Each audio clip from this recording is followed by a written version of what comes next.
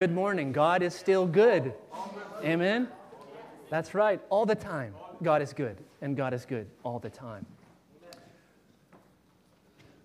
Today we're going to continue on with a series I began last month called the Gospel and Culture series.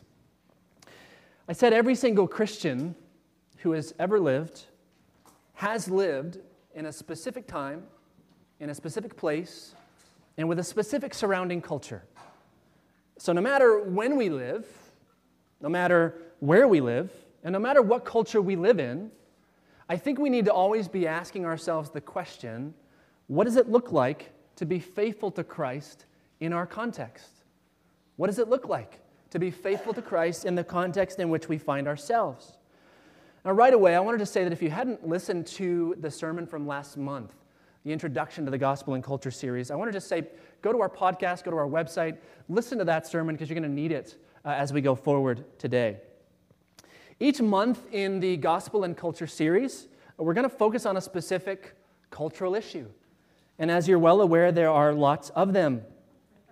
What I hope this series will do is to help us better answer the question of what does it mean to be faithful to Jesus in this particular time and place and culture that we find ourselves. Now, in the introduction to Gospel and Culture that I gave last month, I began by first defining terms. I think that's probably always where we need to begin when we have a discussion. It's been 5 weeks since then, and so I think it's probably beneficial for us to do a bit of a recap. And so I want to do that this morning. I encourage you, if you have a bulletin, there is a sermon handout in there. It'd be helpful for you as you follow along today. So the first term that we need to define is, what do we mean when we say the gospel? What are we talking about? There are all sorts of propositions about what that means. Well, here's what I think the Scripture teaches us. The gospel is the good news about all that God has done and is doing in Jesus Christ for the sake of the whole world and for His glory. The gospel is the good news about all that God has done and is doing in Jesus Christ for the sake of the whole world and for His glory. And the implications of that gospel, they're not just as far and wide as those who believe in Christ. No, they're as far and wide as all of creation. And the reality of the gospel, whether we believe it or not, it changes everything about the reality that we experience. The second thing we need to define is, what do we mean by culture? It's a tricky word. What do we mean? Well, culture is essentially this: the entire social life of humanity. The entire social life of humanity. God has made us human beings with the capacity to cultivate language and customs and ideas and values, technology, music, the arts, business, sports, and so on and so forth. And the message of the Bible, especially in Genesis 1 and 2, is that culture making is a good thing. Culture making is a good thing at its core, and yet, as we know, because of the sinfulness of humanity, culture very often does not look the way God designed it to look, which is why we're having this Gospel and Culture series at all. Last month, I explained 4 historically Christian ways of looking at the relationship between the gospel and culture. And I said that I think the 4th view, which was gospel transforming culture, is the best view for us because it expresses both the message and the method of the gospel. The gospel is about transformation, and it takes place through transformation. So if we were to put all of these definitions together, this is what we'd have. The good news about all that God has done and is doing in Jesus Christ for the sake of the whole world and for His glory, the gospel, transforms the entire social life of humanity or culture. Gospel transforming culture. Now, as we move forward in this series, that's the understanding that will characterize much of what we talk about and the way in which we will talk about it in these specific cultural issues. This morning, I'm going to be preaching about the topic of worldview. Topic of worldview. In many ways, this is a foundational sermon, like last month's. We're going to need it as we go forward. The topic of worldview gives us the language and it gives us the concepts which we're going to need in order to talk about the more specific cultural issues we'll get to in the future. To talk about worldview today, I want to just begin by talking about photography. Photography. In college, I had a privilege of taking a creative photography course. And before then, I really didn't have any experience with cameras, and so pretty much everything I learned was entirely new in that course. And one of the things that became immediately apparent to me was that there are all sorts of different kinds of photographs you can take. And the characteristics of the photo which you take, it depends upon the camera you're using, of course. But what I didn't realize is how much it depended upon the lens which you were using. Maybe it's a standard lens, or maybe it's a telephoto lens, or maybe it's a macro lens, or it's a fisheye lens. There are also all sorts of different filters that you can put on the different kinds of lenses. There are night vision lenses, there are UV filters, there are neutral density filters. And so as I, in this course, walked around the towns and the fields and the forests of rural Ohio, taking photographs for this course, the way in which I captured my surroundings, it depended dramatically upon the lens and the filter that I was using. Worldview is a lot like that. In fact, we could say essentially that worldview is the lens by which a person views the world, and everyone has one. What we believe, how we think about our experiences, how we behave in the here and now, how we relate to others, what purpose we give our life to, what we think is right and wrong, all of those things are conditioned by our worldview. Everybody has one. Your neighbor has one. Your mom has one. Your Amazon delivery driver has one. The person sitting next to you at work has one. Your kid's teacher has one. You have one. Our worldview, it's made up of deeply held convictions and beliefs and even presuppositions, all which form our outlook on reality. And oftentimes, our worldview is so foundational to who we are that we don't even think about it, let alone question it. Like a new photographer might not realize that he's using a particular lens, or that he could use a different lens if he wanted to. And he simply just believes to himself, well, I thought that all cameras took photos that way. Not true. Often all we need in order to understand our own worldview is to ask ourselves questions like, where did we come from? What does it mean to be human? What kind of world are we living in right now? What is the problem with the world? What's the solution to the world's problems? Where is this world headed? Every person's worldview provides answers to these kinds of existential questions because every worldview is trying to make sense of the world that we live in. For example, consider a passionate college professor. When considering questions like these, she might say, well, what it means to be human is to have a mind and a heart for learning. And the problem with human beings is basically that we're ignorant. We're not learned enough. Therefore, the solution for the world and for humanity is education. And so this individual, although it may not be the only worldview she has, she throws herself into education, and it explains why she does what she does. Now, one of the sticky things about worldview is that there are a wide variety of worldviews on a wide variety of different kinds of things, and they all cannot be true. Now, I'm speaking out of my own worldview in saying this. There is such a thing as objective truth and objective reality. While there are perhaps different ways of looking at truth and looking at reality, there cannot be contradictory realities. Now, I know someone here is saying, what about quantum physics? We're not going to get into quantum physics this morning, for everyone's sake, but especially for mine.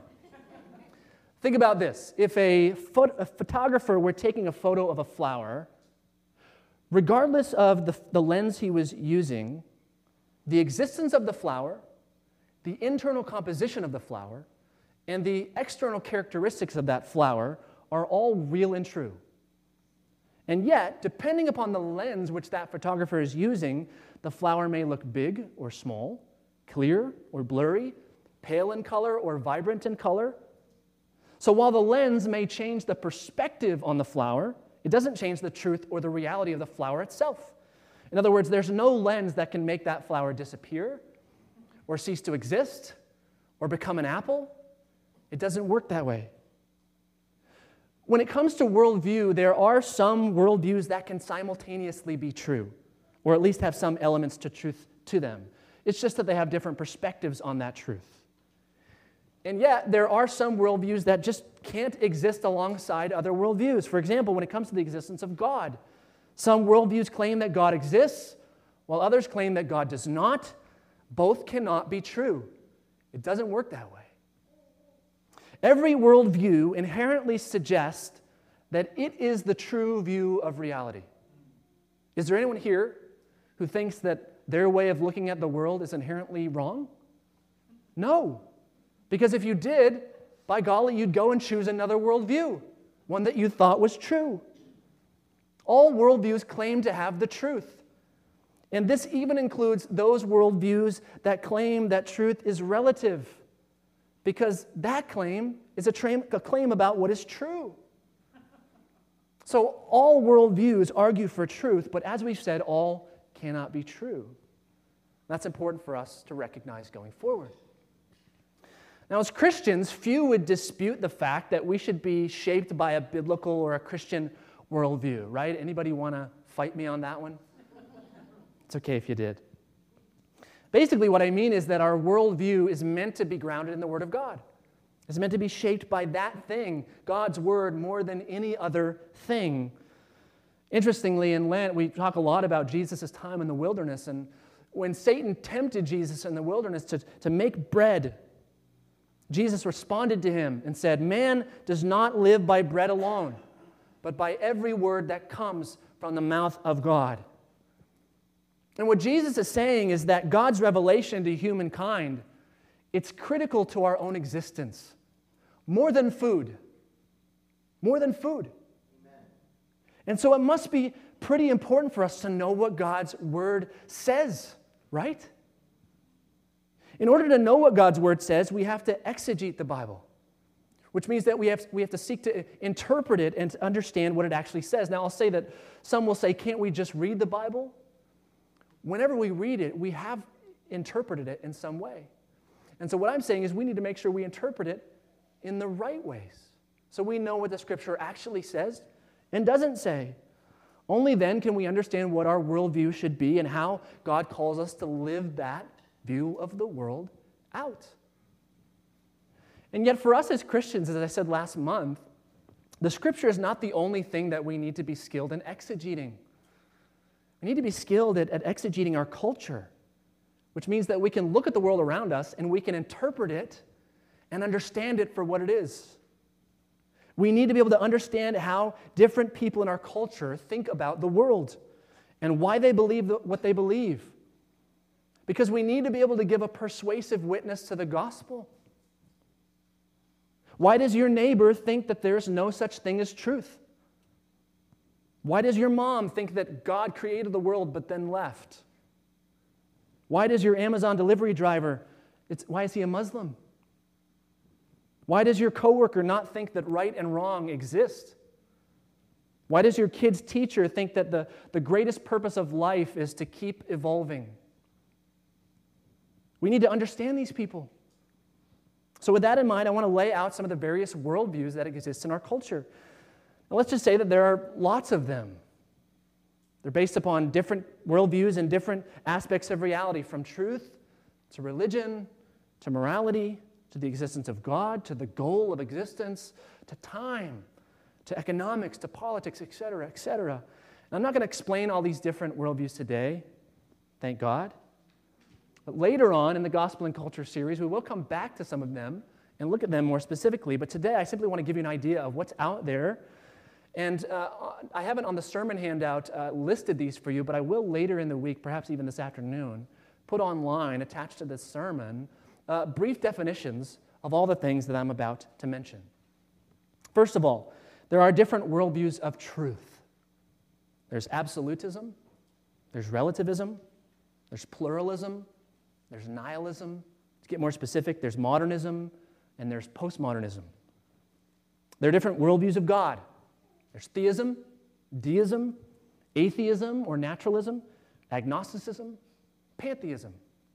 There are different worldviews of religion: Judaism, Christianity, Islam, Hinduism, Buddhism, New Age spirituality, and so on and so forth.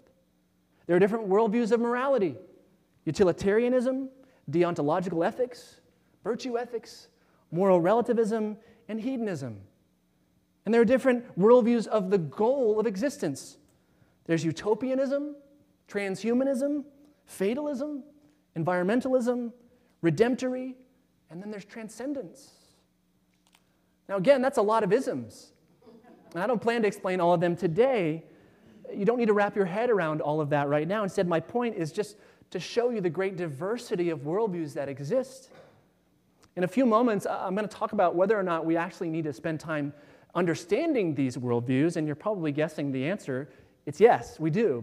But for now, I wanted to say that while there are many different kinds of worldviews, people often maintain different worldviews at the same time, which illustrates how many worldviews are compatible with one another. Now, some people hold contradictory worldviews at the same time, and they're just confused.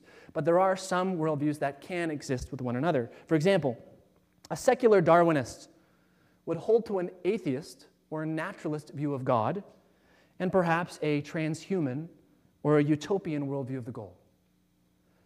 On the contrary, contradictory to a secular Darwinist, a Christian, as we would guess, would hold to a theist and a Christian worldview of God, and a redemptory worldview of the goal, that all things will be redeemed.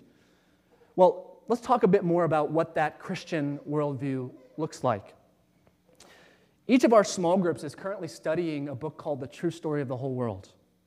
And if you've been involved in a small group, you can probably recognize already that that book has a lot to do with this topic of worldview. The purpose of that book essentially is to help us understand how the Bible is a story, an overarching story from start to finish, which centers upon one character, the person of Jesus Christ. And that biblical story, it's not just one of the stories out there in the world, which you can choose to believe or not. It is, in fact, the true story of human history and of creation. We can argue that, but it is the truth. Understanding this story and how we fit into it is essentially what we mean when we say the biblical worldview or the Christian worldview. Through the story of the Scripture from Genesis to Revelation, we discover the answers to those questions that we asked ourselves. Where do we come from?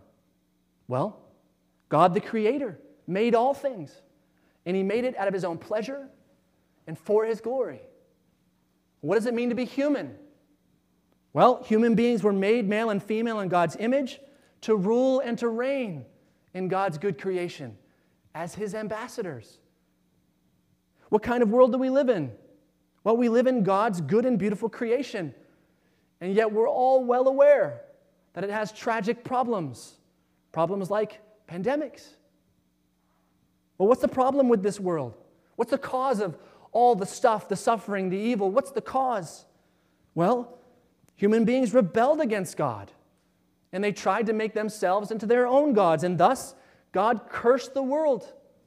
He cursed it with futility and with death, and the sinfulness of humanity, which has been ongoing for thousands of years, continues to wreak havoc on that creation. Is there a solution? If so, what is it? Well, God in His grace and mercy is working to redeem humanity from its sinfulness and the creation from its decay through the death and the resurrection of Jesus Christ. That's the solution. And at this time in history, Christ is calling His church to spread that work of redemption in the world. We find ourselves in the story now. Where's the world headed? Well, one day Christ will return, and He's going to recreate all things so that all of creation will be right again. And essentially, when we talk about the kingdom of God, what we mean is where God's redemptive work transforms creation into what God intended it to be. That's the kingdom of God. This is our worldview. Now, what the true story of the whole world does is it summarizes this story in 6 acts: creation, fall, redemption initiated, redemption accomplished, the mission of the church, and redemption completed. And that is the future act to come. We find ourselves in Act 5 right now, the mission of the church. This is our story. And this way of summarizing the scriptures and the story of the whole world is often called the biblical meta-narrative, which just means the overarching story. And again, the point is that this is not just one story out there. It is the story. It's the story, and our stories fit into it. Now, the biblical worldview, it doesn't just require the biblical story, but the biblical story is the thing upon which a biblical worldview is built, which is why we're talking about it today. Now, I said earlier, when it comes to worldview, that we need to understand it. We need to understand our own worldview. It sounds simple, right? Why? Well, we need to understand it so that we can live it out. So we can live it out. Human beings are really good at thinking things up here and not letting this affect this or these. We need to understand it so that we can live it out. Here's what I mean. The biblical story and the worldview that results from that story, it sets Christians apart from all other people in the world in what we're called to think, and what we're called to feel, and what we're called to do and to be in the world. The more deeply we understand that story and are shaped by a biblical worldview, the more our thought life will become like Christ's, which is the same thing as saying orthodox. The more our heart life or the desires and the feelings that we have will become like Christ, which is to say orthopathy, as I mentioned last Sunday. And the more our lives, our actions, will look like Christ, which is to say orthopraxy. Orthodoxy, orthopathy, and orthopraxy.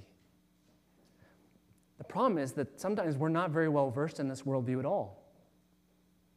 We might hold to certain beliefs about the world without really knowing what the Bible actually teaches and why. We may think ourselves Christians, but really we're cultural Christians, or nominal Christians, or simply ignorant. I said last week that we human beings will always choose to point our lives in the direction of something we believe in to be greater than ourselves, and we will follow that thing. And so what it means, if we're not well versed in the biblical worldview, is that we will end up being undoubtedly influenced by other worldviews. We cannot not have a worldview. And so if it's not the biblical worldview, then what worldview is it? There's a great urgency for us to contemplate and to apply to our lives this biblical worldview. We're Anglicans. We believe that the Bible is God's word and that it's authoritative for our lives, which is to say it's authoritative because the God whose word it is has all authority. If that's true, then the biblical worldview must be the thing that shapes the way we understand and live out our lives, right?